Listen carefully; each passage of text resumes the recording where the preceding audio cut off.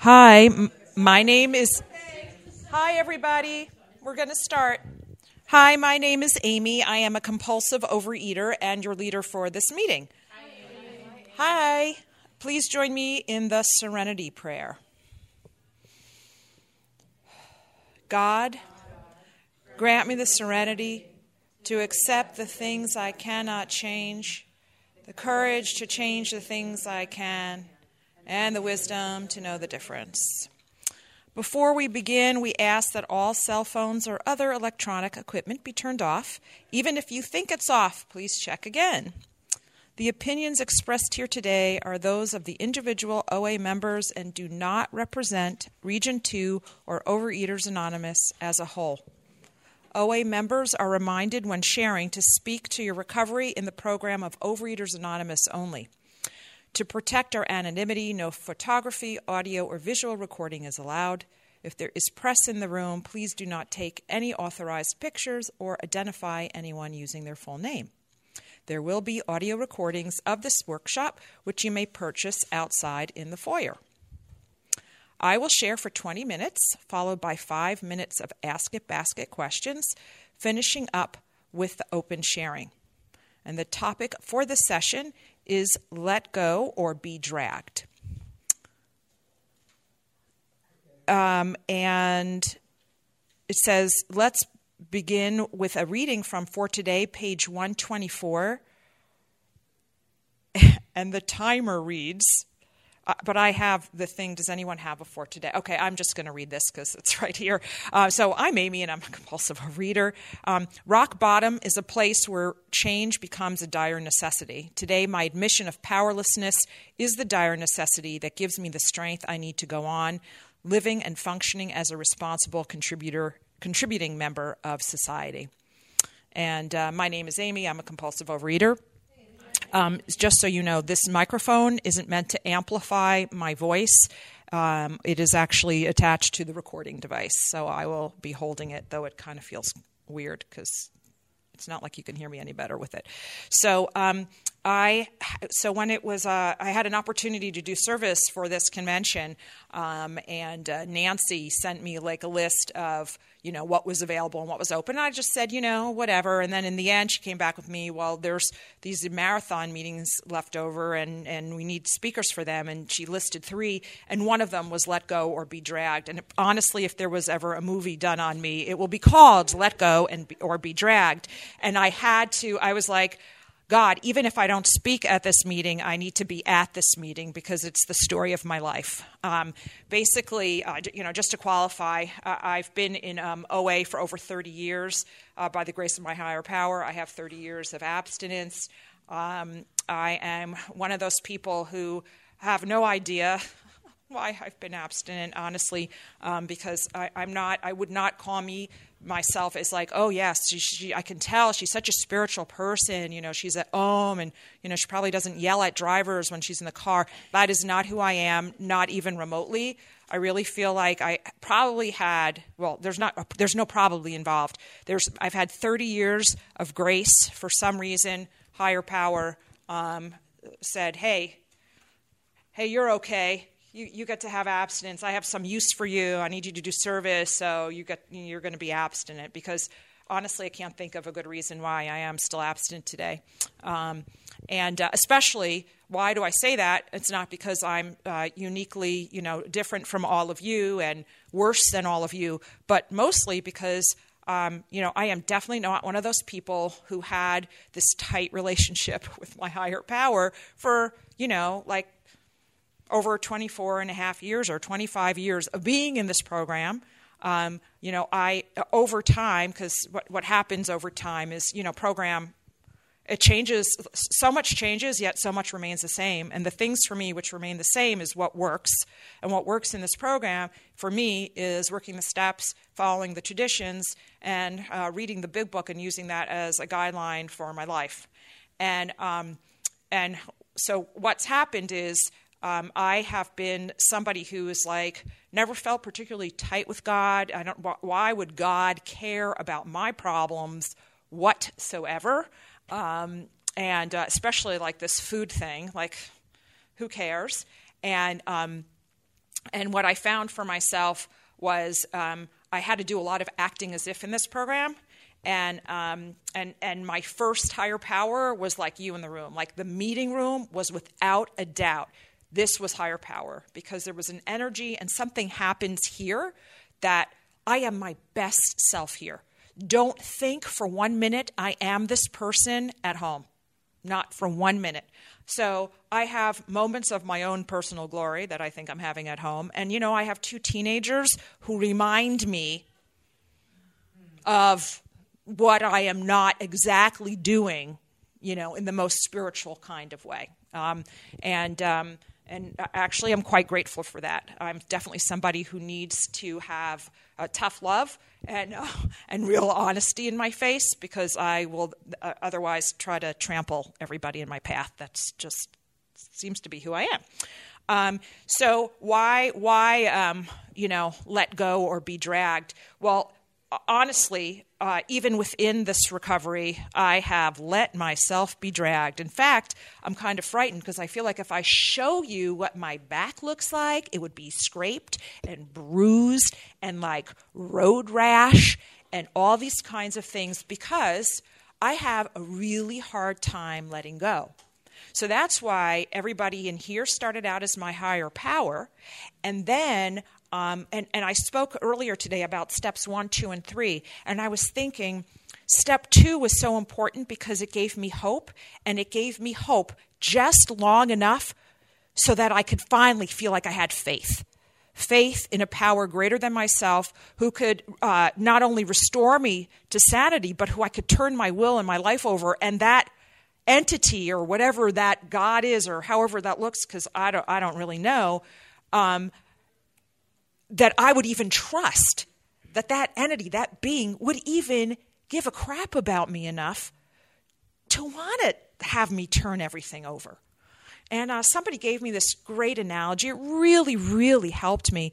And they were talking about their job. And they were saying, like, they do some things, like, so great at work, like some of their core things they do, and they do it pretty easily. And if they look at some of their colleagues don't have necessarily the same facility that they do with that particular job. And she's like, and I take it for granted. I take it for granted that I can do these things, but for other people, it's hard. But I feel like I've always known how to do these things. And we use that analogy, and it really helped me, about my higher power. My higher power actually wants the job of carrying me and like being in charge of like letting me turn everything over. Like, not only does my higher power want that job, my higher power is really good at that job. Like, for my higher power, it's a no-brainer. Oh, Amy, let me take care of that. Like, I can walk in hot lava and it doesn't burn me. It may burn you, but it doesn't burn me. Let me carry you. It never occurred to me that my higher power actually might want the job of my will, my life, and that whole, that my higher power, I could trust my higher power to be there to catch me and to do this. So I am definitely the drag kind of person. So, and for me, that means, first of all, I've seen these shirts, they're everything I have, has, everything I've ever let go of has claw marks all over it. And it's the picture of the cat, with the claw marks. And I'm always was like, I don't know, something like 25 years ago, I bought one of those T-shirts because I'm like, okay, that's me. Because the truth of the matter is, I have always believed that finite self could be in charge and run everything and do a really good job of it. And the first time I really got that I sucked at being in control is when I tried to stop eating compulsively on my own. Because no matter what I did, and mostly I did, of course, I was so nice to myself, being facetious, of course, flog myself, put myself down, thinking that if the more I yelled at myself, maybe that would make me stop. And none of those things worked. So in the meantime, my back, I'm dragging, right? Because my back is getting all scraped up because I think I can do it alone. I don't know why self-will alone and willpower isn't making it, isn't cutting it for me. And in the meantime, I'm just getting more and more depressed and more miserable. Now, when I came into this program, and I was 19 years old, and I really find it hard to believe about the desperation of a 19-year-old, but apparently I was pretty desperate. Because when I came in when I was 19 years old, I had said, I give up. I don't know what I'm giving up. I don't know what this thing is about. But whatever it is I can't live this way anymore. I will die. I'm going to die with shoving food in my mouth because I cannot stop shoving food in my mouth. That was my first time ever in my whole life I had ever admitted that I could be powerless or not in control of something. And when I remember being in college, I remember being in my room, I remember having a towel next to me. I literally took the towel in my hand, threw it up in the air, and I go, I give up. I cannot do this anymore.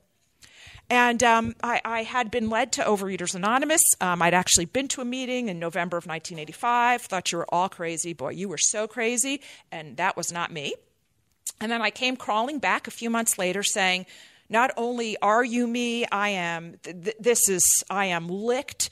What are you doing? How come you're not eating compulsively in here? Why are people smiling? How come you have these lives? Because this is not my life. I don't have that kind of life. And so I feel like I'm really one of the fortunate ones because not only did I come in and I was still a teenager, not only did I throw in the towel, desperation. I hope somebody here is desperate. I really do. Desperation is the most beautiful, painful as all hell, the most beautiful place to be in for this recovery. This recovery really works when you feel desperate.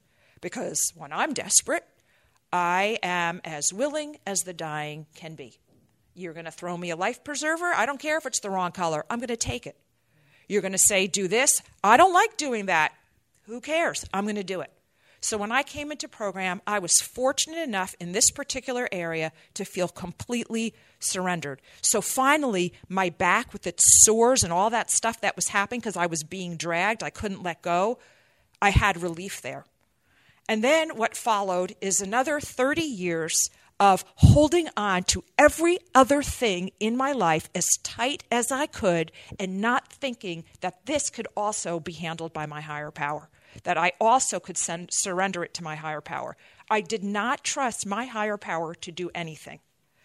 So in many ways, I'm like, that's why I say I have no idea. I'm in awe of the fact that I can say 30 years to you because really, I have no idea why I was graced with those 30 years, especially with my attitude.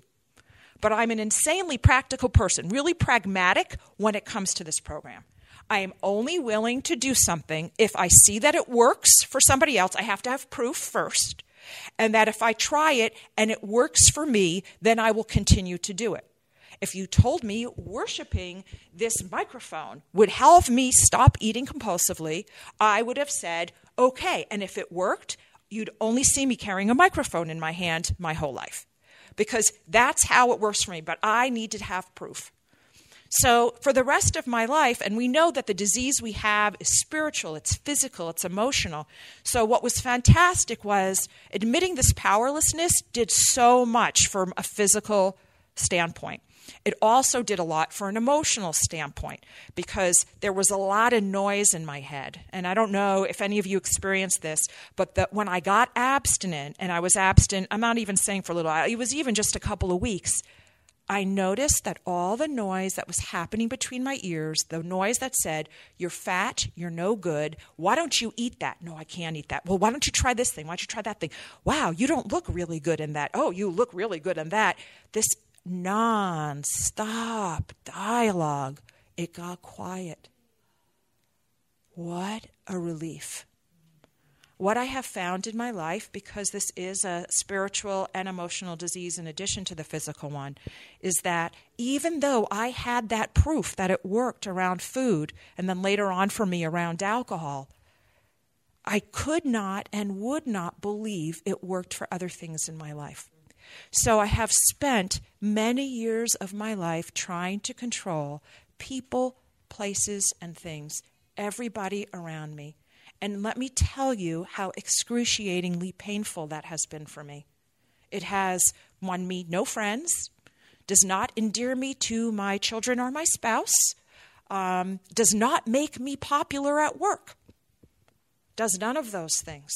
But there has been a fundamental belief that I've had that if I were in charge of it, could it work out the way I needed it to.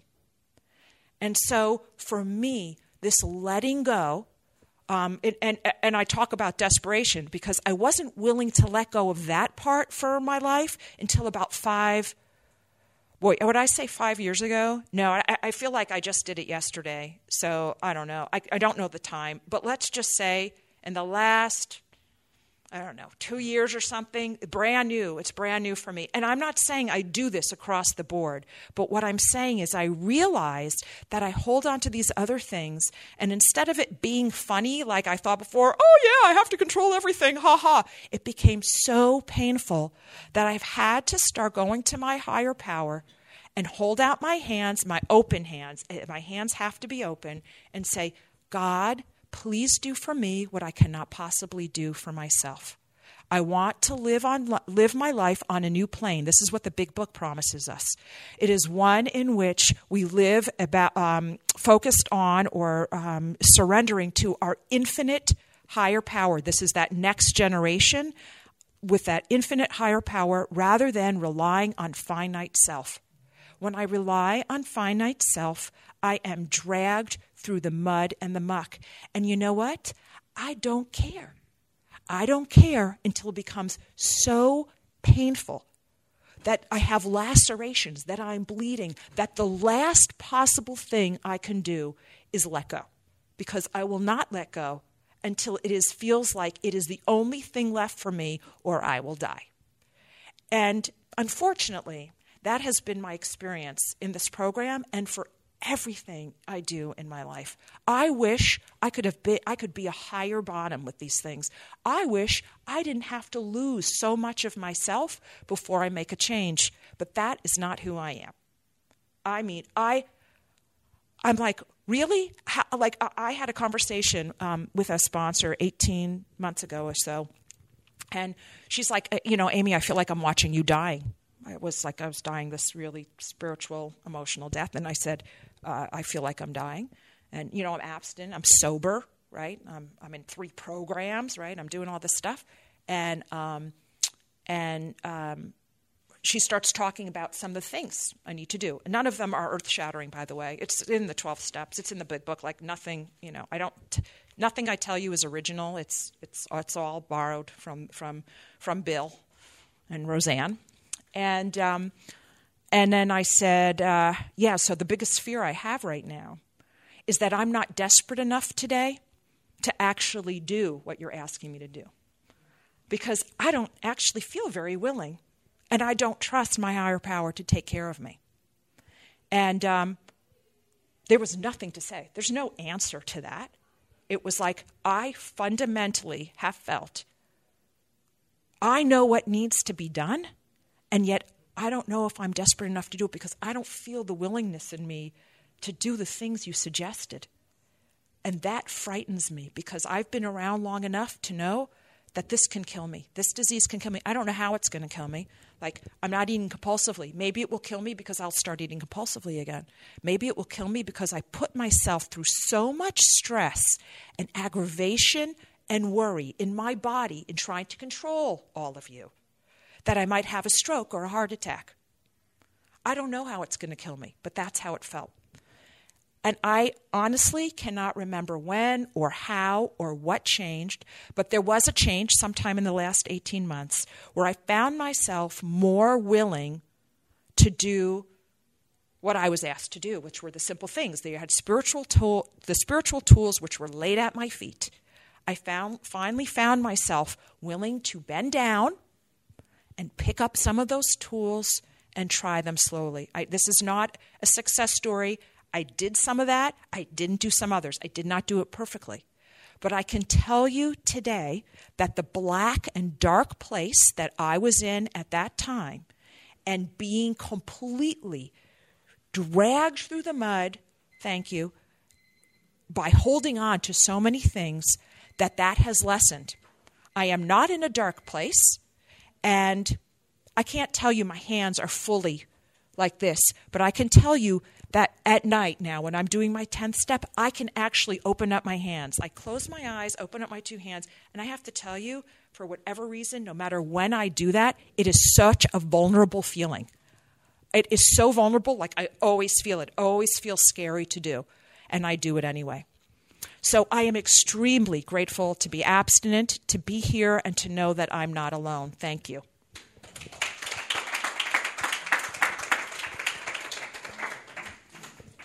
I don't know if there's any questions in the Ask It basket. Oh, but I'm supposed to draw questions from them.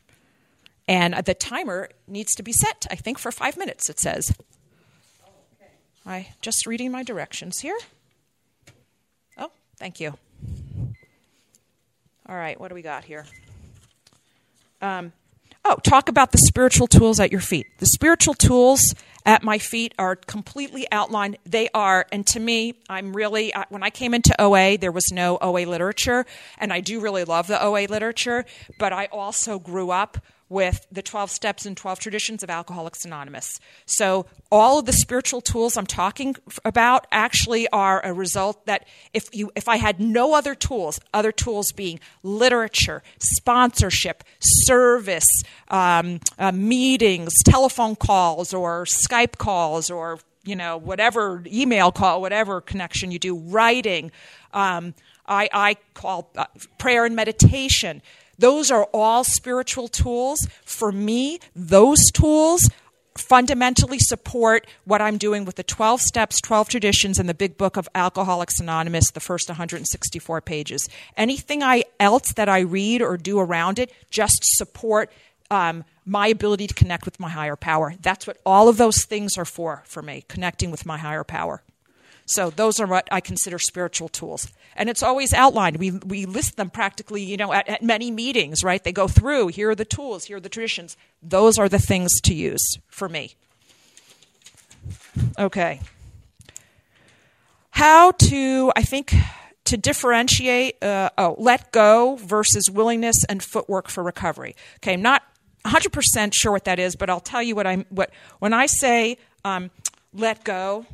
No, I can't start with let go. All right, I'm going to start with footwork. I'll start with footwork because that's right here.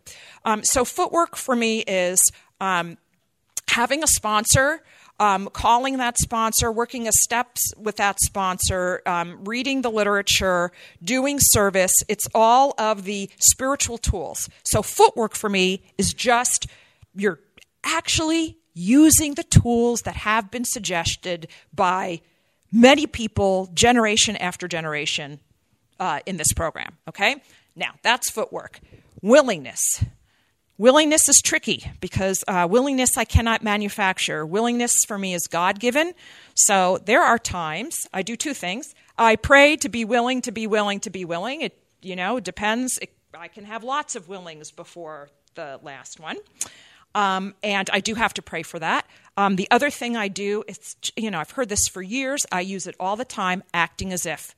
I may not be willing, but I'm going to act as if I'm willing. I may not believe that doing this step is going to help. I'm going to act as if doing step one is going to make a difference in my day-to-day. I don't believe that it will work, that I'm, going to a meeting will help me connect with my higher power. I'm going to act as if it will. And why am I going to act as if? Because if I look around me, I see it's pretty effective for other people. So what makes me so special that it would work for them but not work for me? So I'm going to act as if. So that is footwork and willingness. That's how I deal with that.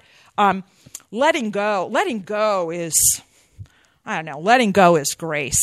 You do the footwork, you pray for the willingness, and then God willing, you let go.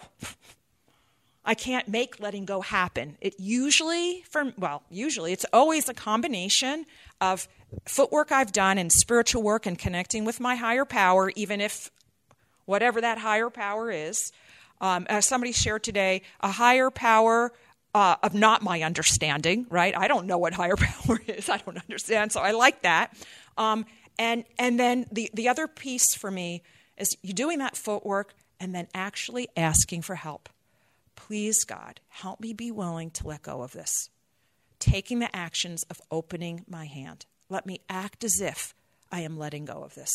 Please take this from me. There's a part of me that I have to be, I can't remember the word. It's not diligent. It's intention. I have to have the intention to do that. And then God meets me. Then God takes me the rest of the way. All right. What's next?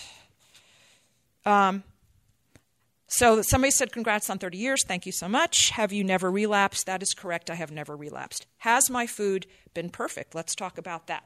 One of the things about this program that has taught me is, so when I got off any diet, before I got into this program, I would beat the crap out of myself. Whether I broke a diet because I had an extra chickpea or I broke a diet because I had a bag of Doritos. I treated those as equal X's, red marks on my score. I was no longer A+. I was a big old F. Thank you. And so bottom line with that is, have I had meals where the plate and I eat too much food on my plate? Yes. The difference is I don't beat the crap out of myself. I love myself through it. And if it happens to happen on a Wednesday at 12:30 at lunch, instead of waiting till July 1st or Sunday or January 1st or Monday morning or that trip to Hawaii to turn around my day, I ask God for help and I talk about it with somebody else. And then, oh my God, I have a chance to have an abstinent dinner too. And that is how I treat it. My weight has been really the same for years. I don't weigh myself. I give a lot of power to the scale. What I do is it's based on my clothes. And I can tell you, I can go to my closet now and when seasons change, not be frightened when I put on those jeans that maybe this time they're not going to fit me. And I'm going to have to go to the other end of the closet because that's where my big sizes are. All right. Let's see. Oh, people want to know how much weight did I lose? So I'm a size, I would say I'm like a size 10 now, and I was like a size 16. I was probably nearly 170 pounds. I'd stopped weighing myself after 168 pounds. How many years of OA did it take to really get it? I don't know. I don't think I still have it. So it's a day-at-a-time program. I don't measure it really in years because it's like everyone says, how early did you wake up in this morning? The person who woke up the earliest is the longest abstinence for today. That's how I see it. And this one is long. Do you want me to, according to the instructions, it's open sharing right now. There's one more question. Would you? Okay, I will just ask it. Okay. All right, so this is for the says, how have relationships, mostly family, fit into this theme? Okay, so I'll just start with that.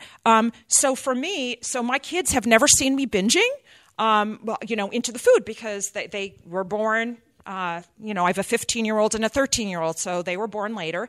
My kids think I always eat healthy.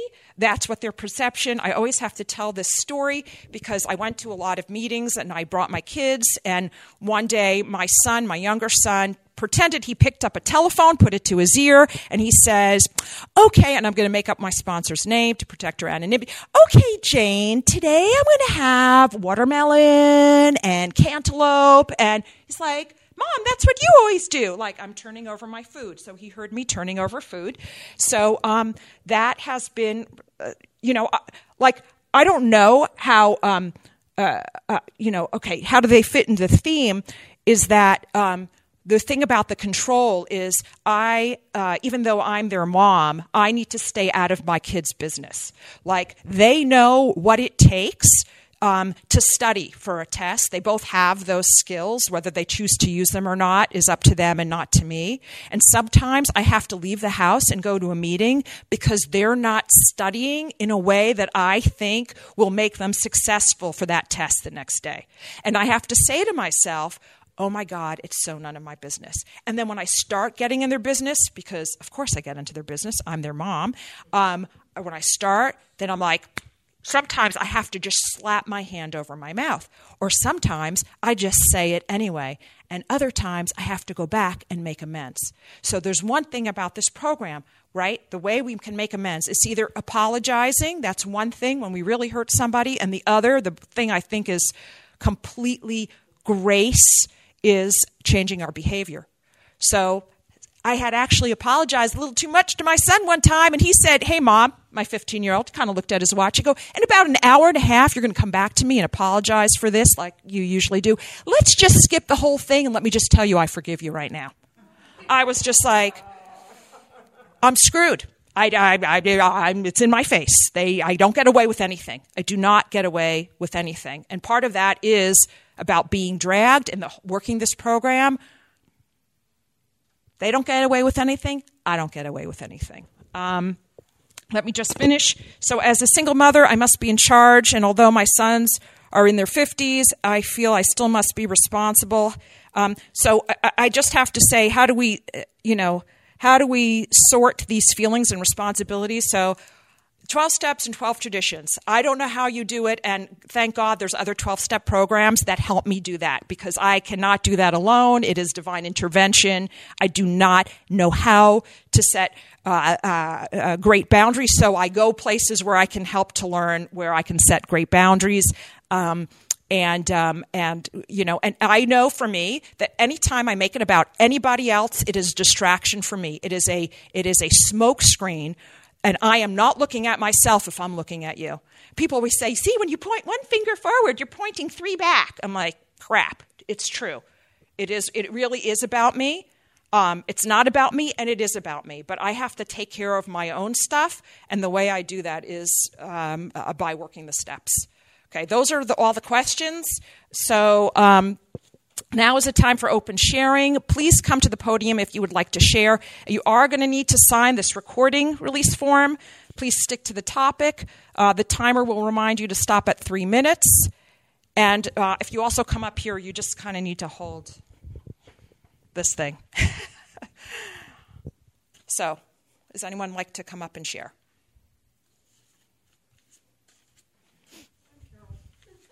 So, I fill vacuums. Usually the first person is the longest one to come up. I'm Carol, and I'm a compulsive overeater. And I really like the idea of acting as if, because I've heard willingness is a trap. You can wait forever to be willing to do something and not do it because you're waiting to be willing to do it. Act as if. And I'm not sure how that all blends in together. I had a friend in program I'm not willing. I wanted to get her one of those rocks that says willingness on it. So I'd say, "Okay, sweetie, you got willingness now." I never could find one. I have one that says abundance, but I never could find one that says willingness. I have a God can. I was telling somebody earlier, I have a gravy boat for a God can. It's my mother's china, and what are you going to use a gravy boat for but a God can? And when I put something in the God can, I say the 3rd step prayer, and I change it. "God, I offer this stuff to thee, to build with it and to do with it as you will. Relieve me of the bondage of this stuff, that I may better do your will. Take away my difficulties over this stuff, that victory over it may bear witness to those I would help of your power, your love, and your way of life. May I do your will always." Anyway, that's all I had to say, and thank you.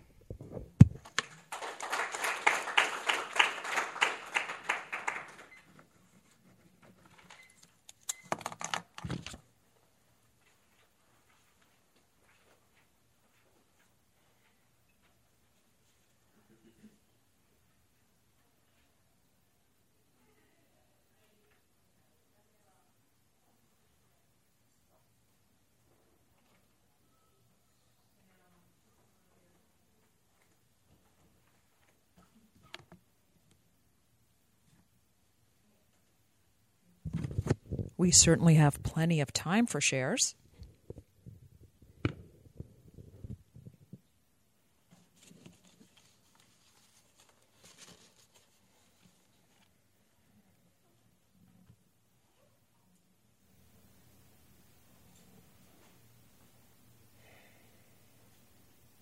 I'll share. I feel like I've shared the whole day, but I feel like I'm in a growth spurt in recovery. My name's Amy, And I definitely, Amy, compulsive eater, I've lost 110 pounds and kept it off through this program.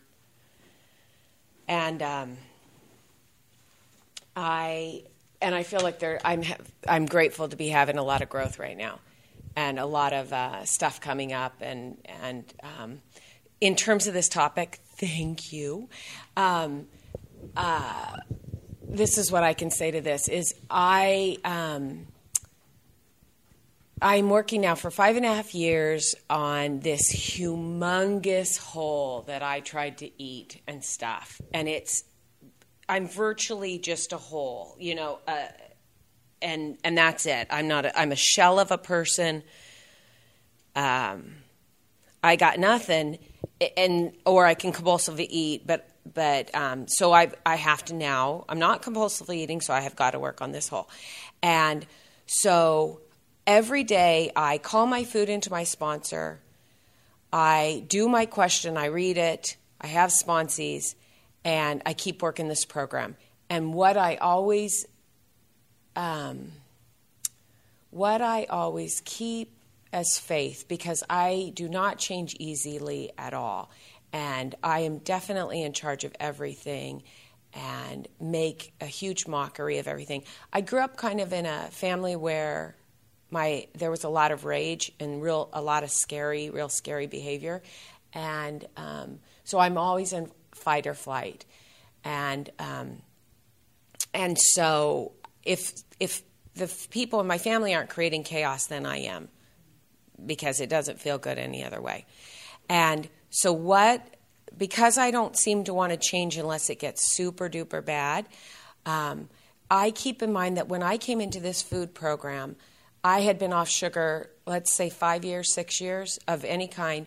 And when I came in, I was eating at least 13 or more pieces of fruit a day. And so I was waking up in the morning and taking fruit into the shower. Like I wasn't even making it, and because I didn't want my kids to see me eat. And so they would come in, I'd put the pits in the shower. It was bizarre behavior, right? And saving all my points until nighttime, till they went to bed. So I was putting my kids to bed at 6:45 every night for years, and they were big kids.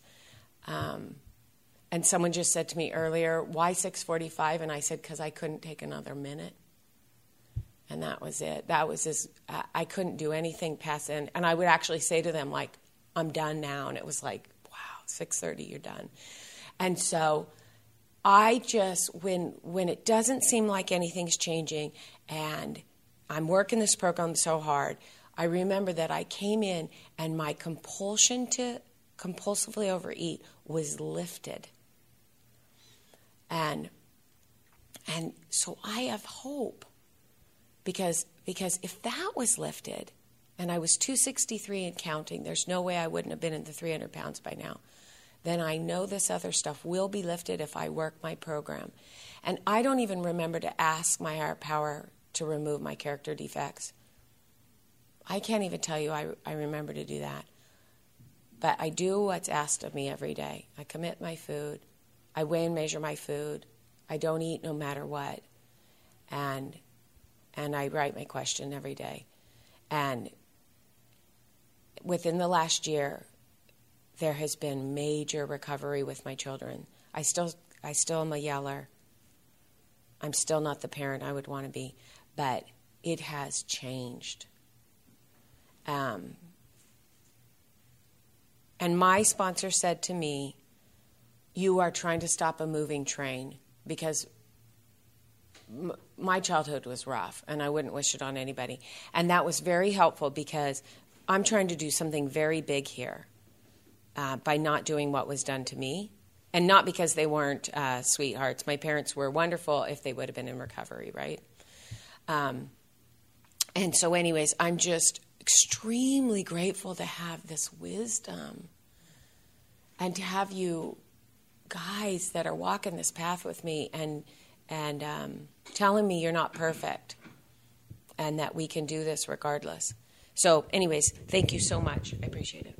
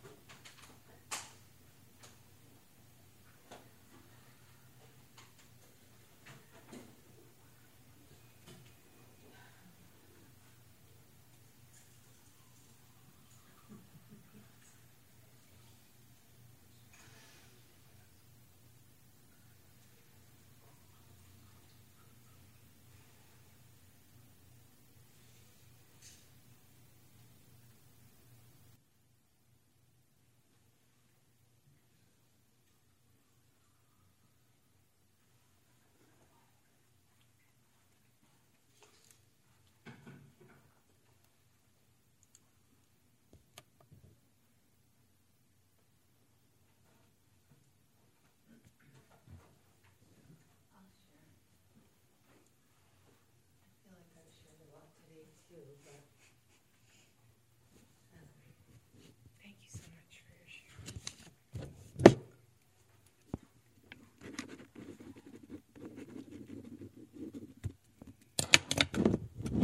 My name's Pam. I'm a food addict, compulsive eater. Oh my gosh, I wonder if some of you guys are like, wow, she's still talking. When is she ever going to stop? But I love this, let go or be dragged. I mean, the first time I ever saw that, I could totally relate to that. I feel like eating just dragged the life right out of me through like most of my adult life. Just dragged like right through it. It was hard. It was a hard life. But letting go was no easy task either. However, once I did, and it was a process, you know, first it was this, then it was that, then it was something else. And each time, and I shared this already, I know, earlier, but each time it was like, no, I won't let go of this. I can't. And then when I finally did, it was like, oh, this is better without it. How did I not know that, you know? And it was just like right down the line. And then it was, you know, alcohol, it was sugar, it was flour, it was caffeine, it was sweeteners. And each time, no, I won't let go of it. I can't. Even knowing full well other times when I'd done that, it ended up so much better than I ever imagined it would be. So it's very difficult for me to let go, even with the promise of things maybe being better, you know, if I do that. But so I have a lot of things that I don't do anymore because they're not safe for me. They interfere with my serenity. They interfere with my health.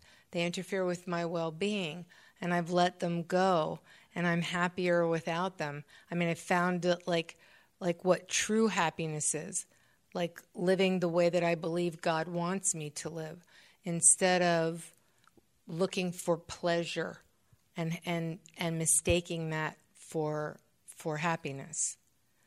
Now I have something that's more substantial. Now I have something with more potential, and that's what I want. I want that more than anything. I mean, my husband says that I'm militant about my food. You know, the way that I eat. Oh, she's militant. He doesn't mean that in a derogatory way. He thinks it's amazing, you know, that I can do that, especially knowing he's known me for 34 years, knowing where I came from. Somebody who couldn't stop eating. I couldn't stop eating to save my life, you know. And it's not because I'm some kind of a fanatic or because I want to be a stickler. You know, it isn't anything like that at all. It's quite the opposite. I do these things because out of experience, I do them every day, and I do them without fail. The 9 tools and the 12 steps, I do them because it relieves me of the obsession and compulsion. I don't have to eat compulsively and addictively anymore as long as I'm doing these things. It's beyond like a miracle for me. It's such a relief, and it's such a much better way of living. It's a much better way of life for me. So, letting go is hard, but being dragged is harder. When I look back on it, you know, I think, wow, I can't believe I did that. You know, I can't believe that I wouldn't let go of these things sooner. But, you know, like they say, it takes what it takes. I'm just glad that I'm still not being dragged. And I've learned a thing or two about letting go. I know I have a lot more to learn. But at least, you know, I have the program to help me with that, a better understanding of what I need to do in order to let those things happen. So thanks for letting me share again.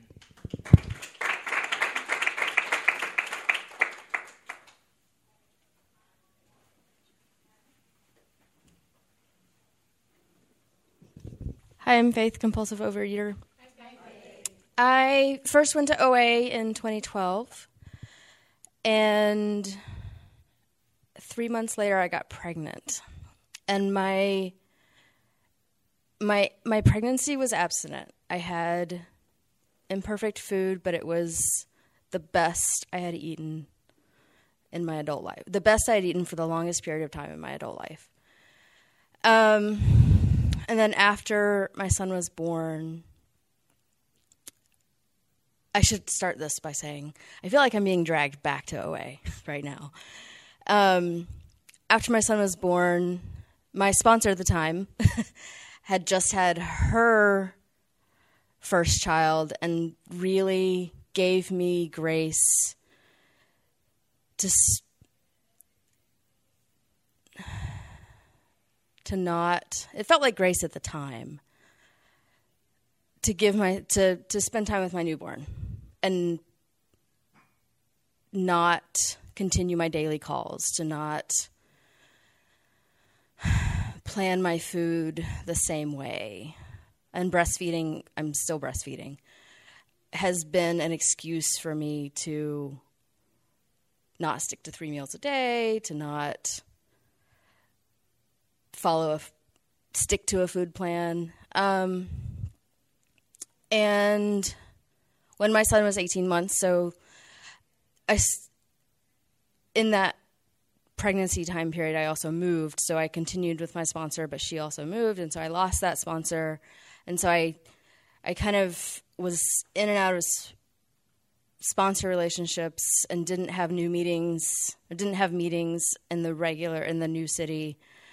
And with the pregnancy, and I wasn't, after the pregnancy, I wasn't going to meetings until he was, almost a year. And even then, it wasn't regular, and I was just in and out of meetings. So ever since, like, the past 3 years, I've been, like, a meeting every 6 months. Like, I'll feel desperate, go to a meeting, I might get a sponsor at that meeting, and then after a few phone calls with a sponsor, I'd be like, too controlling, not going to work for me. And we just fade away. And now I'm 20 pounds heavier than I was at my full pregnancy weight. So I was 180 at 9 months pregnant, and I was, that 9 months of pregnancy was I gained what my midwife wanted me to gain, healthy, and it was good. And now I'm at almost 200 pounds. And I've been on the roller coaster ever since, I don't know, I'm on it now. And I don't know how to get off. And so I'm here. So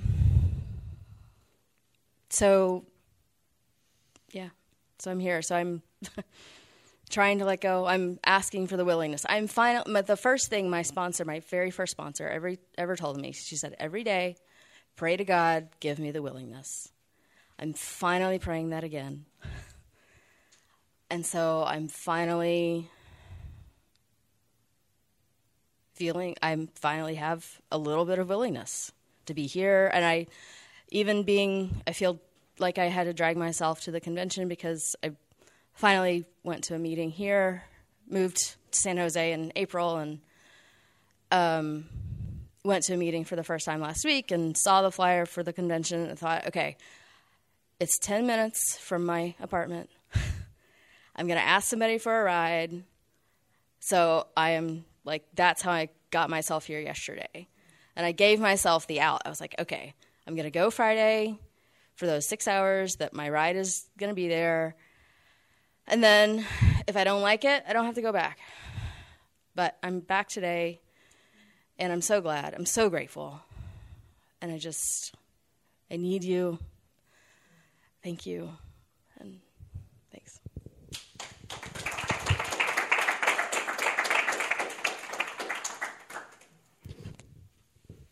So thank you all for sharing and participating. It is now time to close this session. Please stand and join hands as we close with, I put my hand in yours.